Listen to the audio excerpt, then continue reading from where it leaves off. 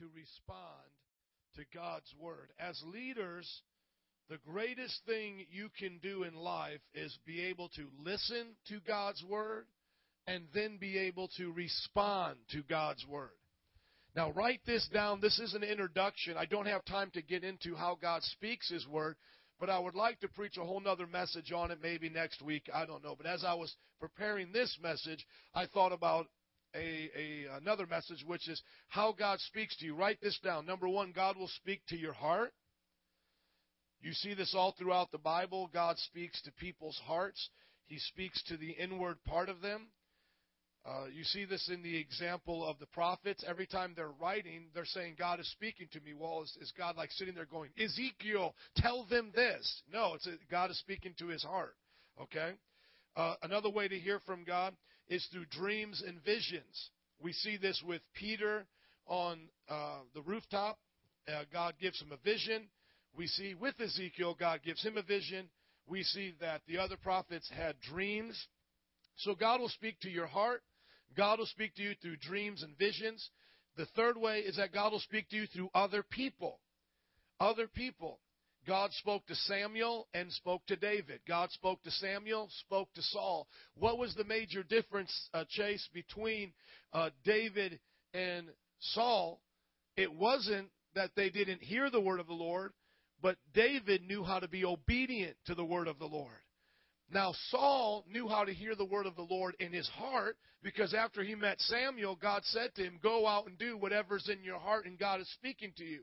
But what he couldn't do is listen to Samuel say, this is what God told me to tell you. Don't make a sacrifice until I get there. And so many times you'll see the super spiritual weirdies in church, and all they want to do is hear from God on their own, but they don't want to listen to authority speak to God for them. And what we have to remind each other, and I want to remind you, that's the difference between a Saul and a David.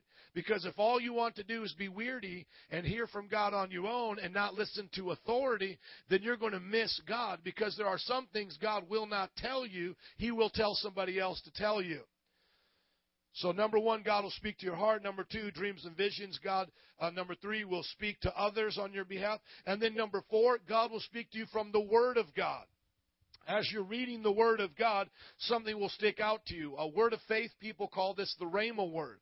I don't necessarily agree with how they differentiate Logos from Rhema, but I'll explain it to you. And all the same, it still makes a good point, but I just don't necessarily agree with the Greek and how they do it. When they say the Word of God written is Logos, what they're saying is when you're reading it, the Greek word Logos is being spoken to your heart. It's for everybody, and it's a general word. But then when you read it and then God specifically says this is for you, they call that the Rhema word. And that Greek word, and because the Greek has two words for word, just like it has at least four words for love. In our language, we just say word. They'll say Rhema or Logos. The problem is Rhema and Logos are switched around, so it doesn't mean just Logos here and Rhema there. But let me just say it to you like this. We know that when we read the book of Leviticus, probably that's not for us at this time. Amen? Unless you want to start slaughtering goats and bulls and start a butcher yard in the back of your house, that's probably not going to happen. But how many know you can be reading Leviticus, and while you're reading it, something will stick out in your heart. God will speak it to you. Well, that's the same thing like when you read the Bible. It doesn't mean every single specific thing is for you to do. It's like that person who says, well, I just pick up the Bible and I read it. And, it says Judas hung himself. And then the next place they opened up, it said, go and do likewise, So you don't read the Bible like that, and you just don't do whatever it says. You have to understand how the Bible is to be taken and then to do what it says. Otherwise, we're all supposed to greet each other with the holy kiss right now. Eddie Berto and Jared, let's start right here. Greet each other with the holy kiss. So obviously there's a way to read the Word of God, and it speaks to your heart. And when it speaks to your heart, God uses it to convict you. Okay? So the four main ways are God speaks to you, to your heart. And that's just while you're praying. God is speaking to you. Number two, dreams and visions. Number three, God speaks through other people. Number four, God speaks through the Word of God, correct? Because I'm just giving it to you as I go. And then number five, and this can be the real cool one, God speaks to you through angels. God can actually send you an angel. He sent an angel to Mary. He sent an angel to Peter. He sent an angel to Paul. So literally, messengers is what the word angel means. Messengers can come from heaven and speak to you. Now, how many know this can really make you weird right here, right? This is a good weird in a sense, because if you come back to me and say an angel talked to you, I'm sorry, I'm going to look at you weird, and then you're going to have to convince me. And if it really happened, you're going to be in an awesome, place with God, because that's never happened to me and doesn't happen to most people. And then once again, people who say angels are showing up to them all the time, they're just in the weirdy bunch. Amen? Because that just doesn't happen, okay? Paul did not have angels walking down the road talking to him all the time. I know some people get really excited when they find out they have a guardian angel and they want to know its name and start talking to him every day, but that's called New Age. Amen? That's not your Bible. Okay, so those are those 5 ways. Now, that's just the introduction. So here now is the message. Maybe one day I'll talk about that. But there's 5 ways to respond to the Word of God. 5 ways to respond to it. Write them down quickly, and then I'll go through each one. Number 1, you can be disobedient to the Word of God.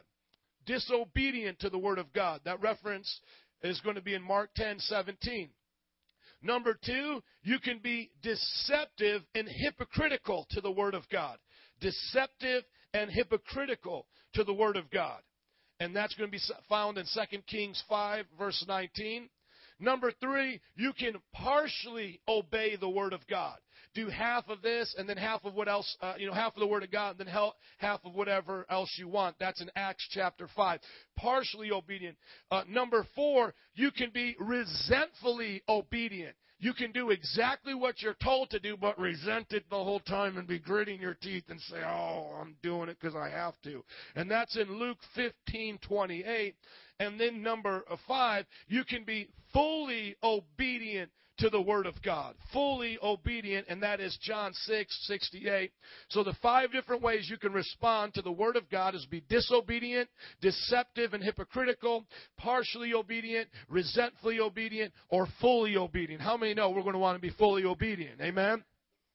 But let's start with number 1, being disobedient. Let's see what that looks like so that it can instruct you not to be that way. Starting in Mark 10, verse 17, we're going to look at the rich man. The rich man comes to Jesus, and he says, verse 17, good teacher, he asked, what must I do to inherit eternal life? Verse 18, why do you call me good? Jesus answered, no one is good except God alone. You know the commandments, do not murder, do not commit adultery, do not steal, do not give false testimony, do not defraud, honor your father and your mother. Teacher, he declared, all these I have kept since I was a boy. You are a liar. Amen. We're going to put that one on him. Verse 21, Jesus looked at him and loved him. One thing you lack, he said, go sell everything you have, give to the poor, and you will have treasure in heaven. Then come follow me. At this the man's face fell. He went away sad because he had great wealth. Did he obey what Jesus commanded him to do? What was he, my friends? Disobedient. Say it like you're up this morning. What was he? Come on, say it again. What was he? Disobedient. You do not want to be like this man. When Jesus speaks to you, you ought to listen. Do not be disobedient to the Word of God. What did it cost this man right here? His salvation. Chase, sit up for me, please, and get this young man a Bible. You got it on your phone? Amen. Go and sit up here next to the rest of them. Adam, come and sit in this row. Make everybody feel squished, please. Nancy, come and answer the phone. This is probably the guy calling about our window that got broken. When Jesus speaks to you, you need to listen. This rich man was given the proposition, sell everything. Now, we know that sounds crazy, doesn't it? When you first think about it, sell everything. Well, come on, I'll just go and give my tithe like all the other Jewish people do. No, Jesus said, I want you to sell everything. You see, Jesus has a way of giving you commands that put your heart right on the line. Right on the line, baby. There ain't no halfway with Jesus. Jesus knows right where to go. He's like, break up with that girlfriend. Get rid of all your music. Move and go into this ministry. Join Master's Commission. Come to SUM, School of Urban Missions. Stop doing this. Start doing this. God knows how to take your heart, your beating heart, put it right on the table, slice it and dice it in a million pieces and say, now, are you going to give it to me to put together, or are you going to do it your way? God has a way of putting you right on the line. Are you with me or are you against me? Many times when you're in ministry, you're going to be given ultimatums from God. And I want you to understand, God speaks in ultimatums. Don't think that that's the devil that says, you better do this or this is going to happen. No, that's God speaking. When I was in Bible college and they told me to stop doing the rebellious things I was doing or they were going to kick me out, and I said, no, I will not stop doing these things. You know what they did? They kicked me out. And as I was leaving in disobedience, God told me, if you continue in this way, I will leave you. That's the way God talks, my friends. Jesus will talk to you like that. Jesus is not playing around. So I love talking to people that always want to make Jesus out to be like he was this seeker-sensitive person. Jesus did not go after the rich man. Jesus did not say, rich man, why don't you hang around with me for a little bit, and then I'll just accept you where you are right now, and then we'll work on you. There was no process. A lot of times people want to say salvation is a process. The devil is a liar. There is no process in salvation. If what you're talking about is sanctification, a continual perfection to becoming like Christ, yes, that's a process. But you are to be perfect in that process. So there's never a half-hearted step towards Christ. Think about the rich man. He was told something clearly by God. Do this. And he didn't. Did Jesus say, hey, let's try it. Let's lower the bar here a little bit. I tried to get you up here, but you're not ready. Well, let's do baby steps. I want to tell you something. Jesus is not playing with you. He's not your buddy. He's not your friend on the corner. He's not going to negotiate with you. He's the King of Kings and the Lord of Lords. It's His way or no way. He's either the Lord of all or He's not the Lord at all. And let me tell you something today. In the American church, you can fool a whole lot of people.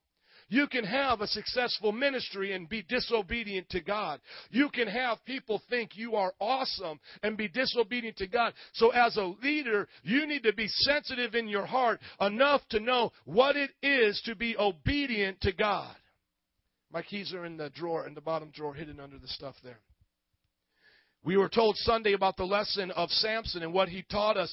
In his disobedience, he cut himself off from God. Let's go back even deeper than that to Adam and Eve. Don't touch the fruit. Do not do this. And they did it. Did they sell crack? Did they become prostitutes? Did they do the most hideous sins that we can think of in this world? No. What were they? What was the root of their sin? Disobedience. God said, and they still did it.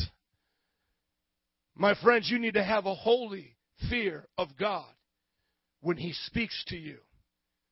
When God spoke to nations and they disobeyed, listen to me, my friends, their children were killed.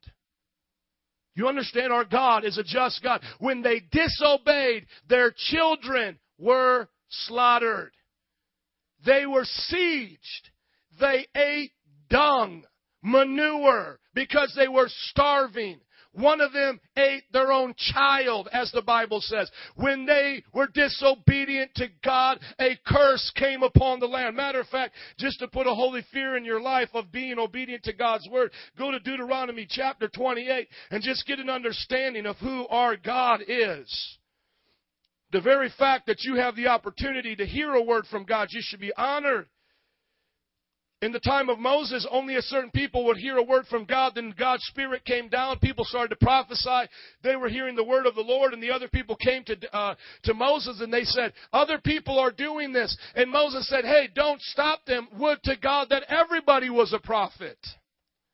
And so when you look in Acts chapter 2, that your sons and daughters will prophesy, that you will have a type of a relationship with God that in the old covenant was only reserved for priests and kings and prophets. My friends, you need to take this seriously, and especially in ministry. The Bible says you will be judged more severely.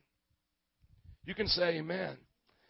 Look at chapter 28, blessings for obedience, as the NIV preferences it. Now go to verse 15 and look at what it says. Curses for what?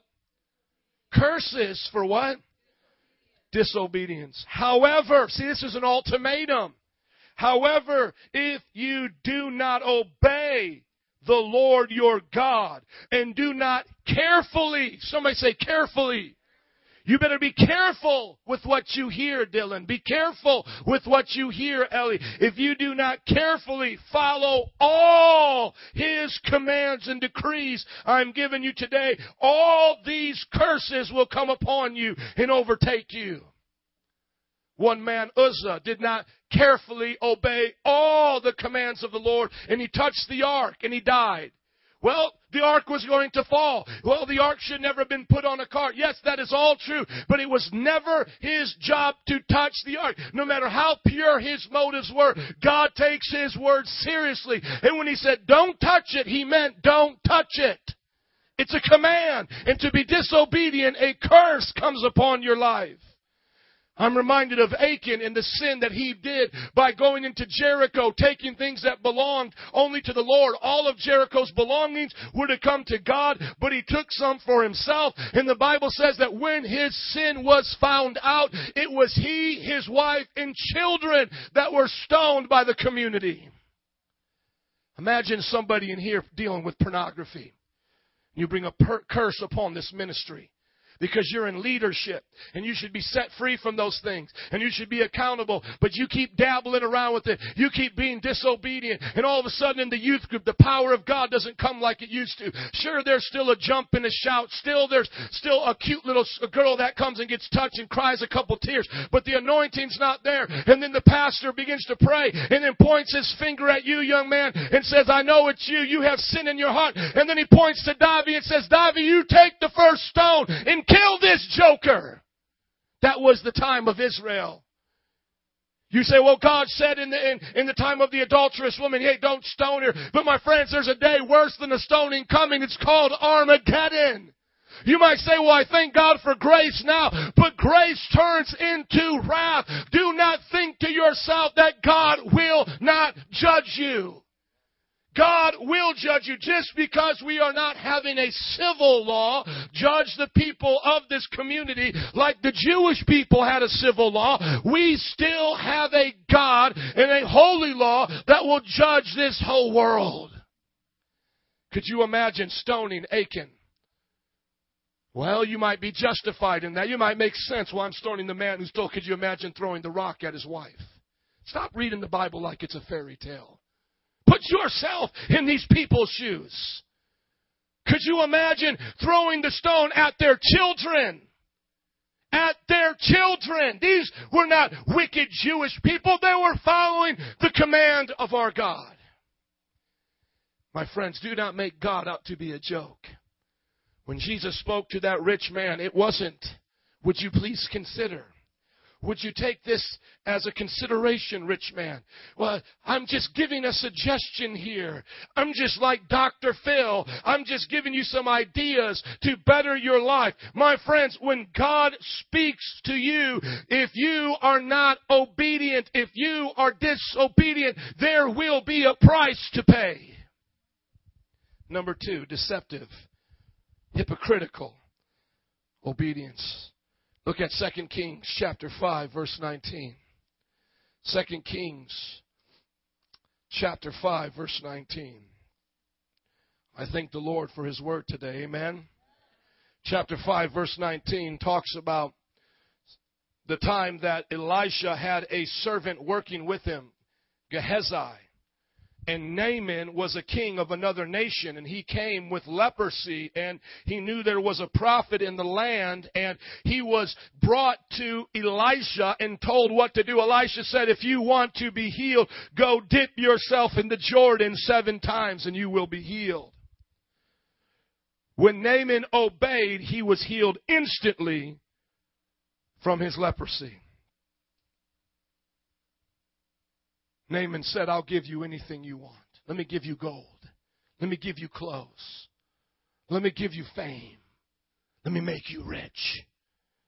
Elijah said, that is not what God wants me to do. Take your healing, take your blessing, go back to your land and serve the God of Israel.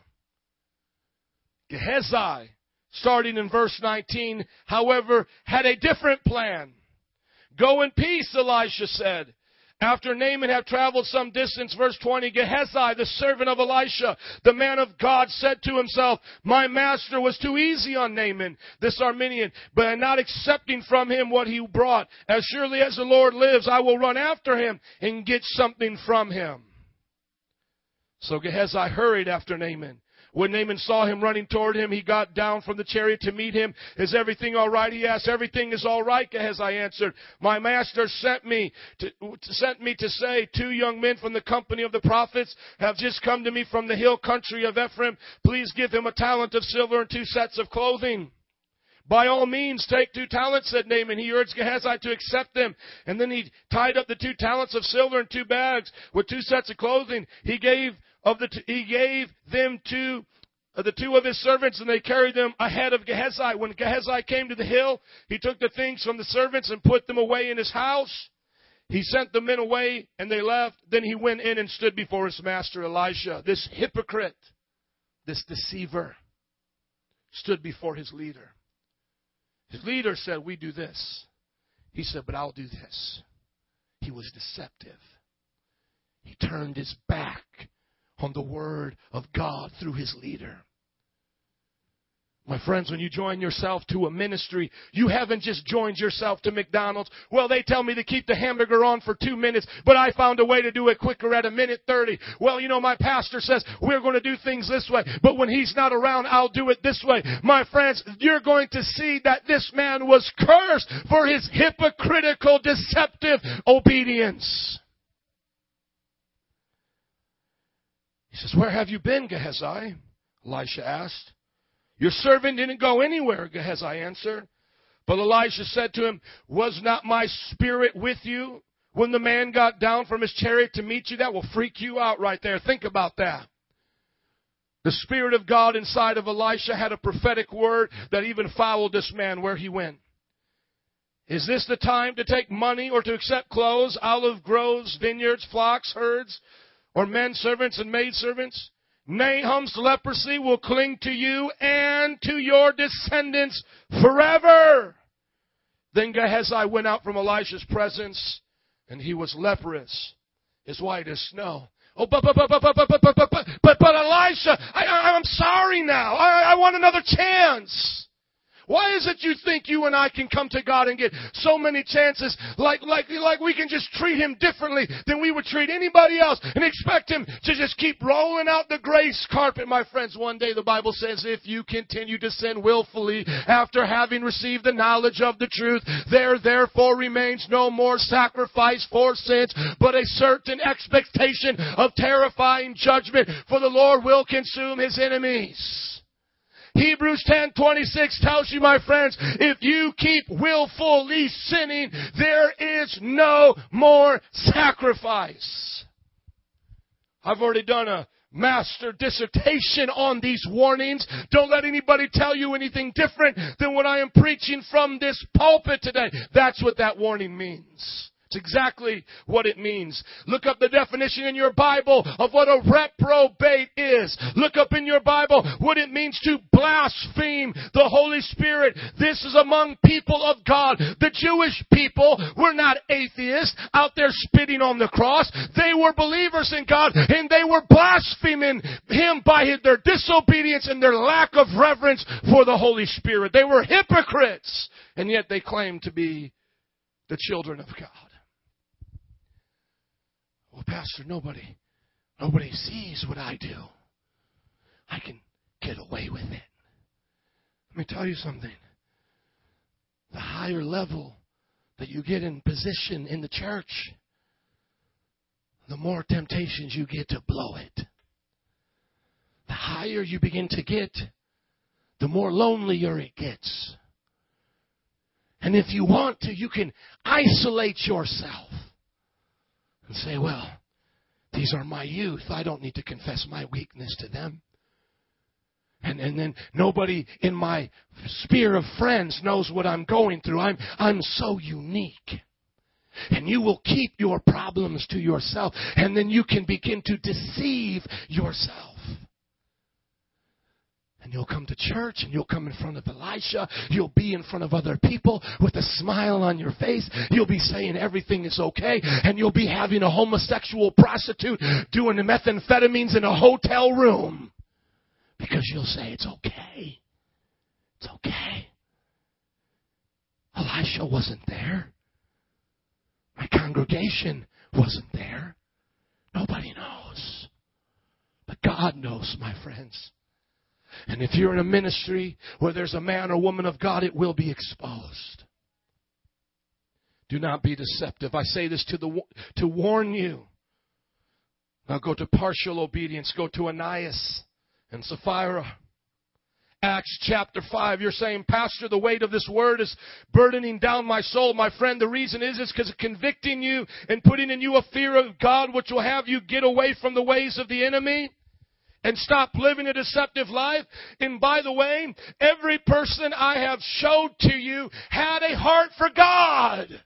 Starting with the rich man. Oh, I've kept these commandments. Oh, I know them. I know what they are. I know these commandments. Then going on to Gehazi, an assistant to the prophet Elisha. And then now going to partial obedience. Here with Ananias. Here they are in the early church having Peter as their pastor. My friends, this can happen to anybody at any time if you do not take the word of the Lord serious.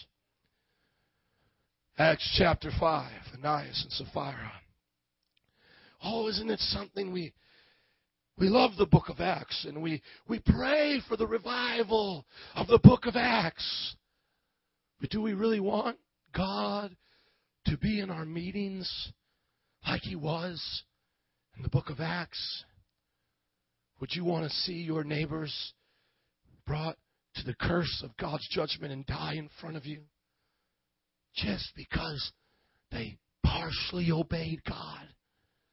Well, they didn't go out and steal, and they weren't dipping around the corner and molesting children like priests in Catholic churches. And, oh, yes, they weren't a televangelist lying and deceiving. But they had such a good heart, Pastor. Are you ready for those people to die? To die. This is not the Old Testament. To die in your congregation because they thought they could get around God with a 50-50 heart. Do we really want that? My friends, think about what we're praying for when God comes. Now a man named Ananias, together with his wife Sapphira, sold a piece of property. Wow, why are they doing this? Go up to chapter 4. Joseph, a Levite from Cyprus, verse 36, whom the apostle called Barnabas, which means son of encouragement, sold a field he owned and brought the money and put it at the apostles' feet. So here you see this man Barnabas is selling land, giving it to the church so they can give to those that have need. And here you got Ananias and Sapphira. They say, man, I want to be like that.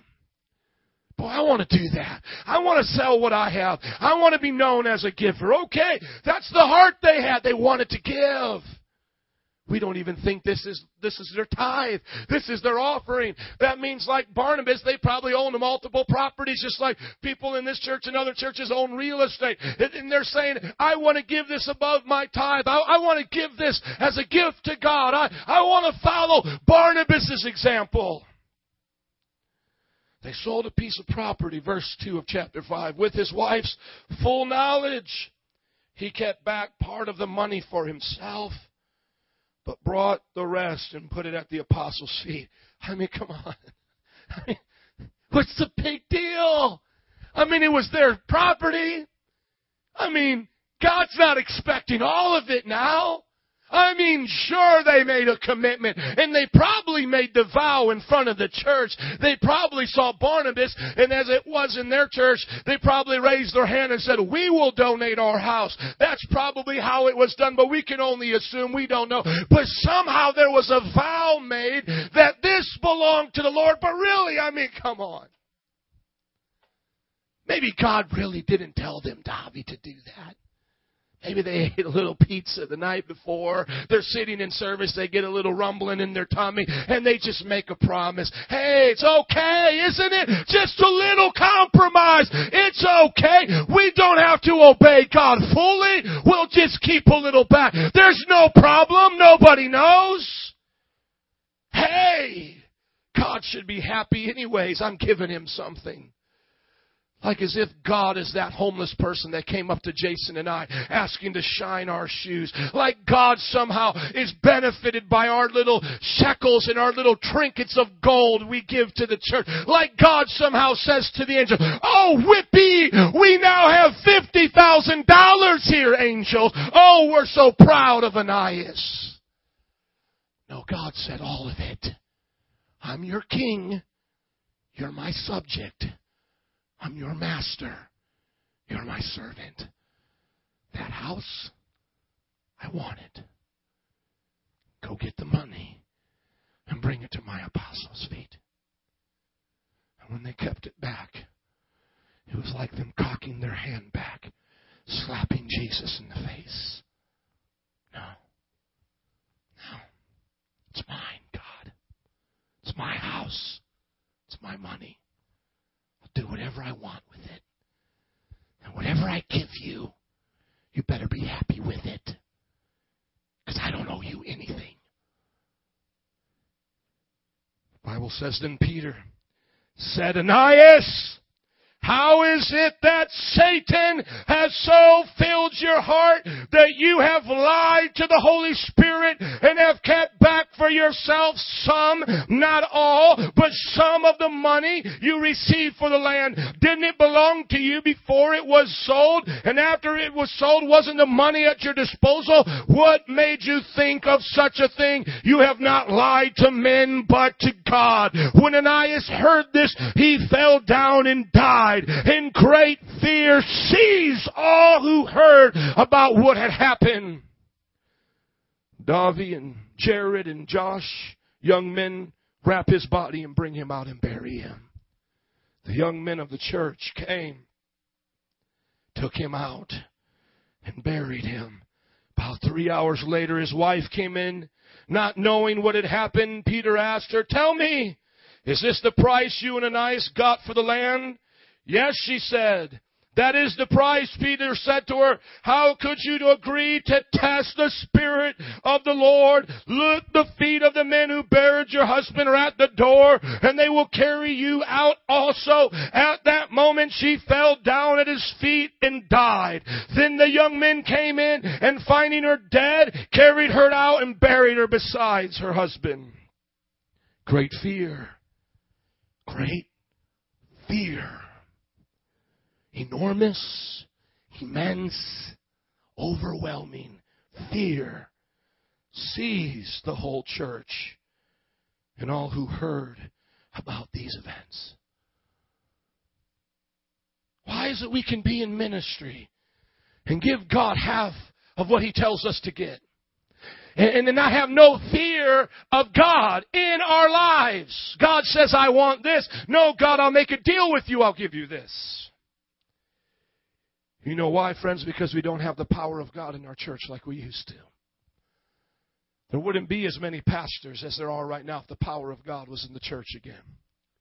It wouldn't be as many backsliders up on the worship band up here, not tithing yet making commitments to be tithers. They would be struck dead. There wouldn't be homosexual people in the choir singing songs to God in the temple of God if the presence of God was in that place again.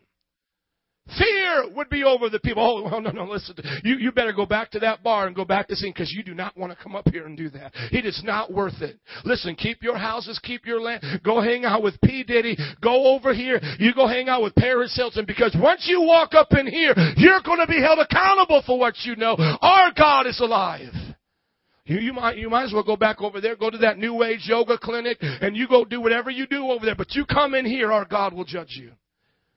Oh, but He loves me. But He loves His word more.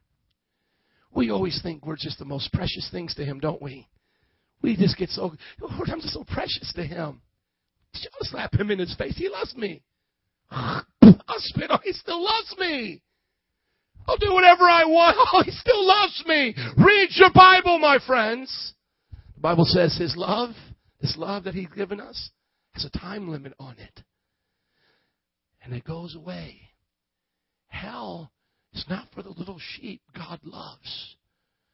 It's for the goats He hates. For the goats He hates. Revelation says that when He's coming on that white horse, blood is splattering all over Him. And He's rejoicing. Rejoicing in the defeat of His enemy.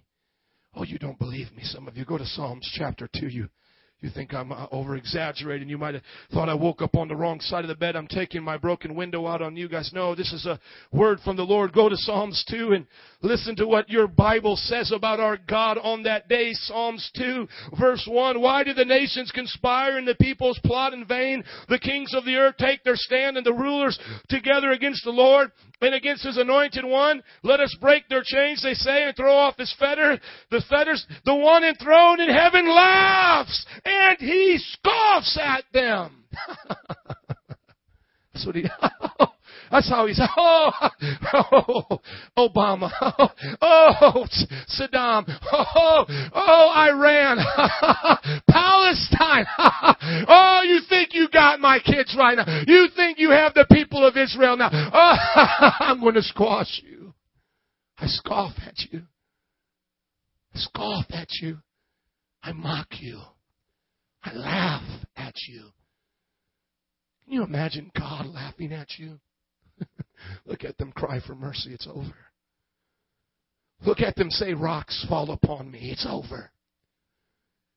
Look at them now. They martyred my children. They despised my word. It's my turn now. It's my turn. You'll think your God's a lunatic if you read your Bible. You'll begin to understand He's not Barney, my friends. He scoffs. He laughs. Then He rebukes them in His anger and terrifies them in His wrath, saying, I have installed my king on Zion, my holy hill. I will proclaim the decree of the Lord. He said to them, you are my son. Today I have become your father. Ask of me, and I will make the nations your inheritance, the ends of the earth your possession. You will rule them with an iron scepter. You will dash them to pieces like pottery. If I had a glass and a brick right here, I would dash it to pieces. That's what God will do as He scoffs and laughs. Therefore, you kings, be wise. You're dealing with a crazy God. You're dealing with a holy God. You're dealing with a wrathful God, Kings Obama. You better be careful about what you do with abortion. You better be careful about what laws you make. You better be careful about how you treat Israel. You better be careful, you kings. Be wise. Be warned, you rulers of the earth. Serve the Lord with fear and rejoice with trembling. Kiss the Son lest He become angry and you be destroyed in His way. For His wrath can flare up in a moment. Blessed are those who take refuge in Him. You better serve Him. When you are a pastor and you are a leader, you better serve Him, as the Bible says, with fear. Serve Him with fear. Well, Pastor, I don't know about that. Serve Him with fear. Well, Pastor, I thought it was... No, serve Him with fear and rejoice. Oh, I'm so happy. Oh, God, I'm so happy. Oh, but rejoice with trembling. You're happy, but you're like, oh, God, you are a great God. Why do you think when angels showed up to people, they said, have mercy? Just seeing an angel made the most holy of men say, oh, God, have mercy. Oh, God, have mercy.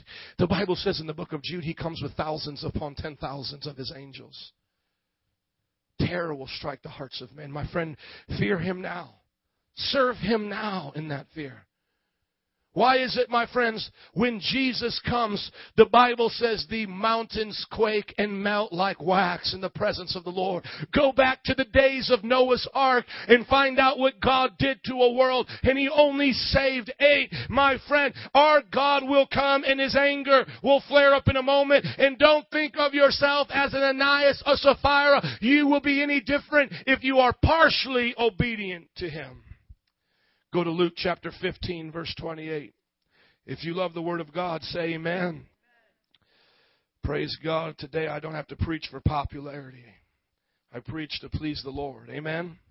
Look at Luke 15:28. We know the story of the prodigal son, don't we? It's a great story. How many prodigal sons and daughters do we have here? Aren't you glad that Jesus gave you another chance and didn't leave you with the pigs and the swine? But it's not the prodigal son that I want to talk about. What I want to talk about is the other brother. This is called resentful obedience. I've mentioned it before if you've heard me talk about it, but now you can see it in its full context. Because though you're going to see the brother stayed at home, he didn't go out and waste his money on prostitutes. He didn't go out and become a drunkard. Yes, he stayed home. Yes, he was obedient to his father. But you see that he had an attitude within him. He resented it. I got to go to prayer meeting again. I've got to do my devotions again. I've got to sit through another chapel again. I've got to listen to my pastor talk to me again. You began to resent it. You can be sitting right here, smiling at me, saying amen, making me think you're a spiritual son or daughter of the house.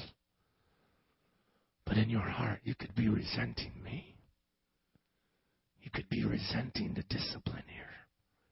You could be saying, I get so mad. I get so mad at my pastor. He just rebukes me all the time. I get so mad at this church. You know, they ask so much of me. Don't they understand what I do around here? I could go to another church and they would like me. What's their problem? Down in your heart, you can start to resent God. And you can start to take it out on the person that's closest to God in your life. Your pastor, your leader, your RA, your accountability partner. And you can be going through the motions saying, yeah, everything's good. Yeah, I've done that. Yeah, I checked it out. And in your heart, you're just saying, leave me alone. Leave me alone. Because all I want from this is my inheritance. That's all I'm here for. And whenever I get it, then I'm going to leave. Because I'm not going to be like my brother who's an idiot. I'll wait for my father to die, and then I'll get it. And when I graduate this program, I'll really do what I've wanted to do. I'll watch what I've wanted to watch. I'll listen to what I wanted to listen to. I'll go out with who I want to go out with, but I'll just stick with it just a little bit longer because I'm getting something out of this. Look at the older brother in Luke chapter 15, verse 28. There's a party going on. The fattened calf has been slaughtered. The brother has come home. The older brother in verse 28 became angry and refused to go in. So his father went out and pleaded with him. But he answered his father, look, all these years I've been slaving for you and never disobeyed your orders. Yet you never gave me even a young goat so I could celebrate with my friends. But when this son of yours, who has squandered your property with prostitute, comes home, you kill the fatted calf for him. Resentful obedience. You don't see it as a service unto your Father. You don't see picking up those youth from the adopt-a-block as a service to your Father. Why do these kids have to be so ornery all the time? You don't see your ministry as a service to your Father anymore. You just see it as these people won't leave me alone. I just want 10 shekels in a shirt. Leave me alone. My friends, you can be in the Father's house, but not live like a son. He says, my son, the Father said, you are always with me, and everything I have is yours. But we had to celebrate and be glad because this brothers of yours was dead and is alive again. He was lost and he is found. My friend, you can be in the Father's house and live like a stranger. He says, you're always with me. Isn't it good enough that when you're in the midst of the West Side and the adopt-a-block and they're all treating you like they have no respect for you, isn't it good enough that He's with you? Isn't it good enough that Jesus walks those dirty roads with the syringes and drug bags on the side? Isn't it good enough that Jesus is with you? Isn't it good enough that when you wake up in the morning to come to Bible college and you wipe the sand out of your eye and you get into class and you see the morning devotion, isn't it good enough that Jesus is with you? Isn't it good enough that when you go and you do your practicums, you do your homework, you do your ministry, isn't it good enough that God is with you? Don't resent obeying God. Because where God leads, He goes with you. Yea, though you walk through the valley of the shadow of death, His rod and staff will comfort you. He says, follow me. You say, but God, it's hard. But I'm with you. I'll give you strength when you're weak. I'll encourage you when no one is around you. I'll love you. In your loneliest times, I'm with you. I read about the story of Victor Plymire who went to the mountains of Tibet as a missionary and he gave his heart to the Lord and he said, God, what do you want me to do? And God said, I want you to be a missionary in the Tibetan mountains to the Buddhist people who worship the Dalai Lama as a god and who live as indigenous people across the winterous land. He said, I want you to travel from hut to hut, igloo to igloo and preach my word. Years go by in these Tibetan mountains and no one gets saved. But quite an event happens. His wife and his daughter catch an illness and die. And yet God says now, as a single man, you keep preaching to these people. But God, my wife's not with me. My daughter is not with me. But I'm with you, even unto the ends of the earth. I will never leave you, nor forsake you. Neither height, nor depth, nor any created thing will separate you from my love. Go. And as Victor Plymire spent his life with the blood of his daughters buried as seed on the soil of the hard hearts of the Tibetan people, the gospel began to grow. And at the end of his life, as he remarried, he saw 100 people baptized for Jesus Christ. My friends, do not let the televangelists of the world make you think that God cares more about them than He does you. I will tell you something. Billy Graham will wait in line to shake Victor Plymire's hand.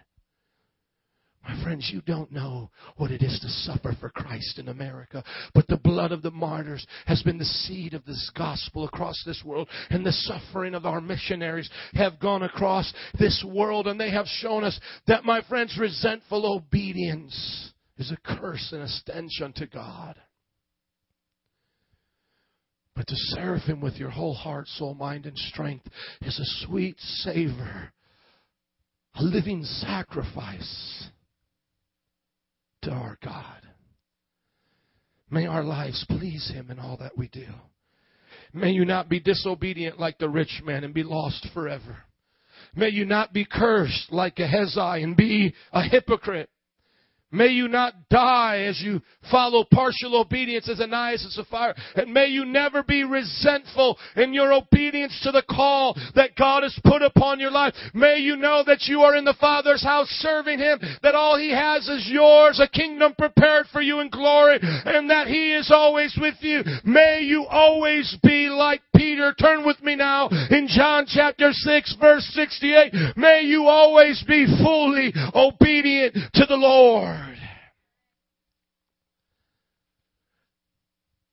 And hang on for the conclusion because it has a twist. John chapter 6 verse 68. All these disciples leave and forsake our Savior. They leave Him because His teaching convicted them and confused them, because they didn't have open hearts to hear what He was saying. We need to preach this scripture at the next church growth conference. Amen. At the next 10 ways to build your church, let us make sure this is one of our 10 ways. Get rid of those who don't belong. Praise God. I thank God for Jesus. Amen. Because if all I had to look up to was these books I see on Amazon, I would feel kind of depressed today. But I thank God that Jesus had to lose thousands to get a 12, thus to have a revolution. Amen. Thank you, Lord. John chapter 6, verse 66. From that time, many of His disciples turned back and no longer followed Him. Verse 67, you do not want to leave too, do you? Jesus asked the 12. Simon Peter answered Him, Lord, to whom shall we go? You have the words of eternal life. We believe and know that you are the Holy One of God. Peter made a decision that day.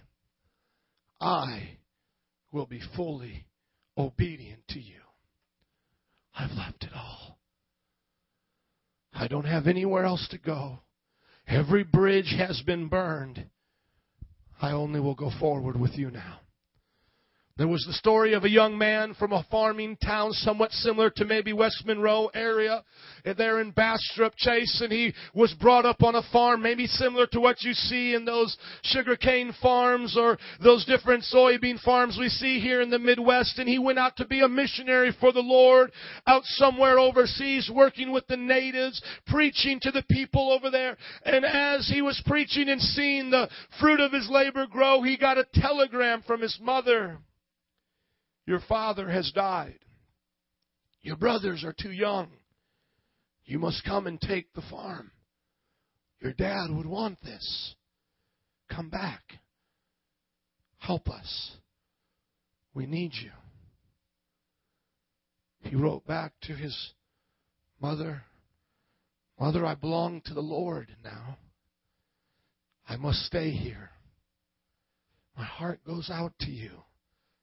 And I pray for God to make a way for you. But the Master has called me here.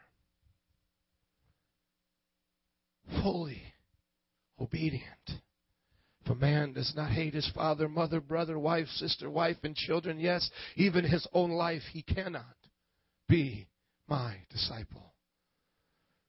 Whoever does not forsake all, take up his cross and follow me, Jesus said, cannot be my disciple. Is it because God hates families that He says to us to be fully obedient? You have to hate all of these things. Is it because God hates families?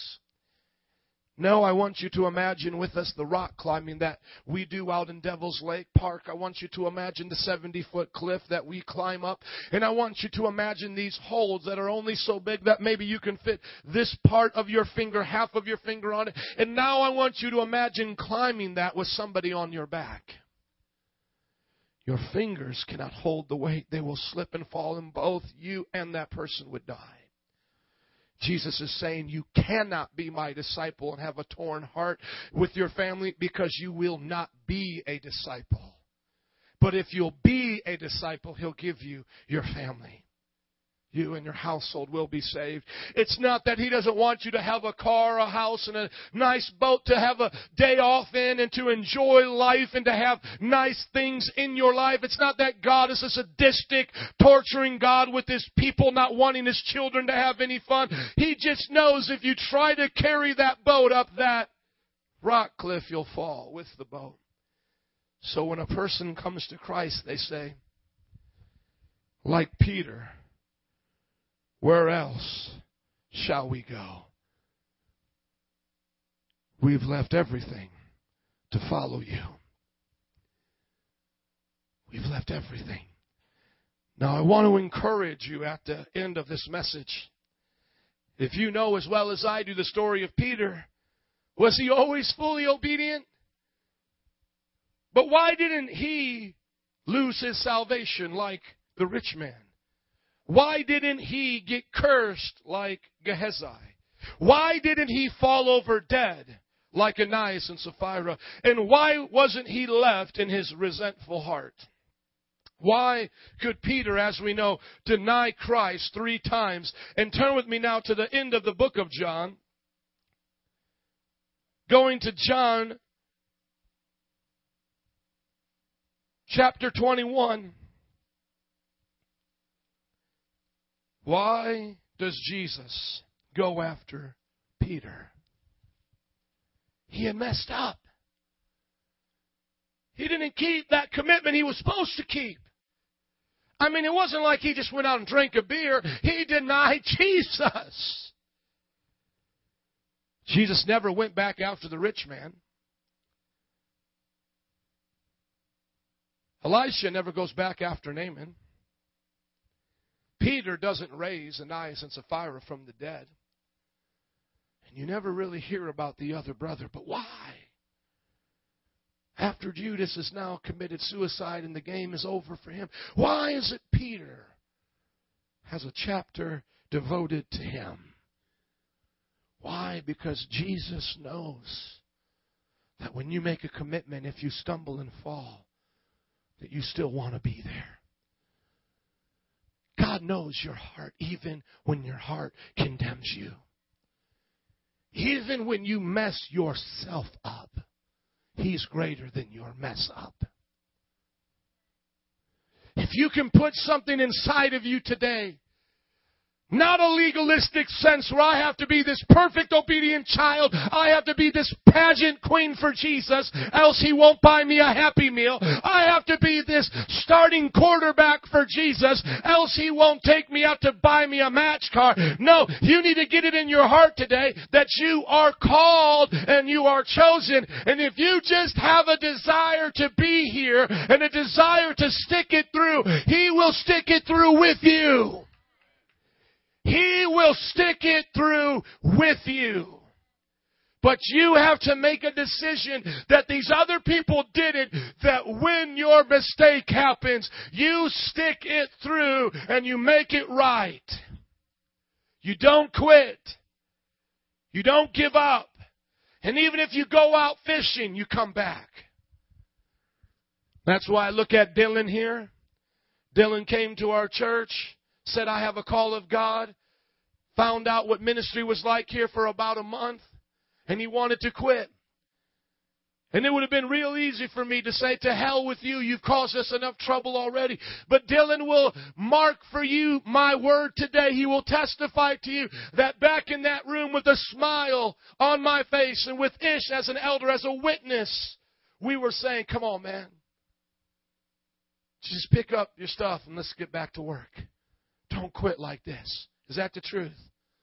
We said, man, you don't want to end it like this. Come on. We forgive you. Whatever mistakes have been made, let's keep fighting. Come on. And then when he took his little knapsack on a stick like Huckleberry Finn with his little handkerchief and his little sack lunch, and he walked down the road and he went on down to his plane and he flew where he went and he backslid how he backslid and he did what he did, there was still a pastor calling him. There was still text messages coming to him. Why? Because I see this example in the Bible that if Jesus could love me when I smoked drugs and mooned abortion protesters and called up TBN and pretended I had a devil and I cursed out the pastors that tried to counsel me high on drugs, if Jesus could still love a crazy freak like me, Jesus can love Dylan. If Jesus could love Peter, who betrayed him 3 times and cursed about it to a little girl and came back and affirmed his love and let the Holy Ghost drop on him first and be the first preacher of the Pentecostal church, then I believe God can do it for you and for me. If we do not quit. You may feel like quitting the ministry. You may feel like giving up. You may feel like Peter did here and go back to fishing. But if it ever meant something to you, God won't let you alone that easy. You'll say after that youth service, when you planned 3 months long to have the greatest youth service of your life and only 10 people showed up, you'll want to hang up your little badge. You'll want to put away your little rap CD, and you'll want to take away your laser tag, subscription or whatever, your membership, and say, I quit youth ministry. I'm done. To hell with these youth. And you'll want to go and play your little Xbox. Girls, go buy yourself a new pair of shoes at the mall. But if it ever meant something to you, God will follow you there that day. Like He followed Peter to his fishing hole. And look what He said to him. He said in chapter 21, verse 15, when they had finished eating, Jesus said to Simon Peter, Simon, son of John, do you truly love me more than these? Yes, Lord, he said, you know that I love you. Leilani, would you come, please, to the keyboard? Jesus said, feed my lambs. Again, Jesus said, Simon, son of John, do you truly love me? He answered, yes, Lord, you know that I love you. Jesus said, take care of my sheep. The third time he said to him, Simon, son of John, do you love me? Peter was hurt because Jesus asked him the third time, do you love me? He said, Lord, you know all things. You know that I love you. Jesus said, feed my sheep. I tell you the truth, when you were younger, you dressed yourself. And you went where you wanted. But when you are old, you will stretch out your hands. Someone else will dress you and lead you where you don't want to go. Jesus said this to indicate the type of death by which Peter would glorify God.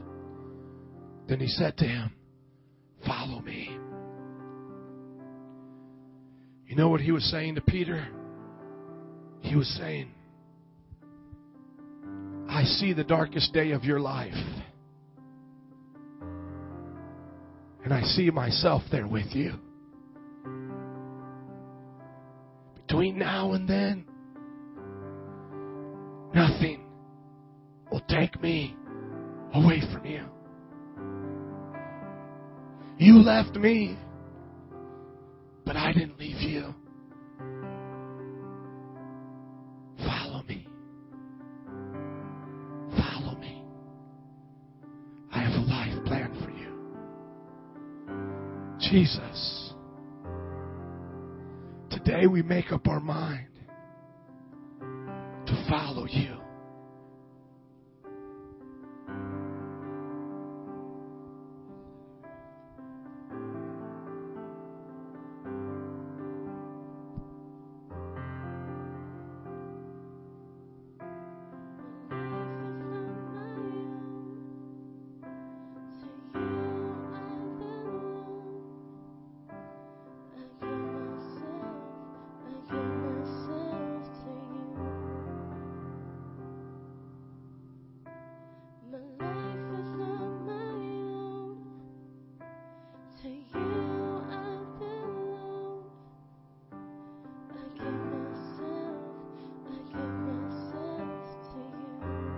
Let's just take some time to pray right now, to make a decision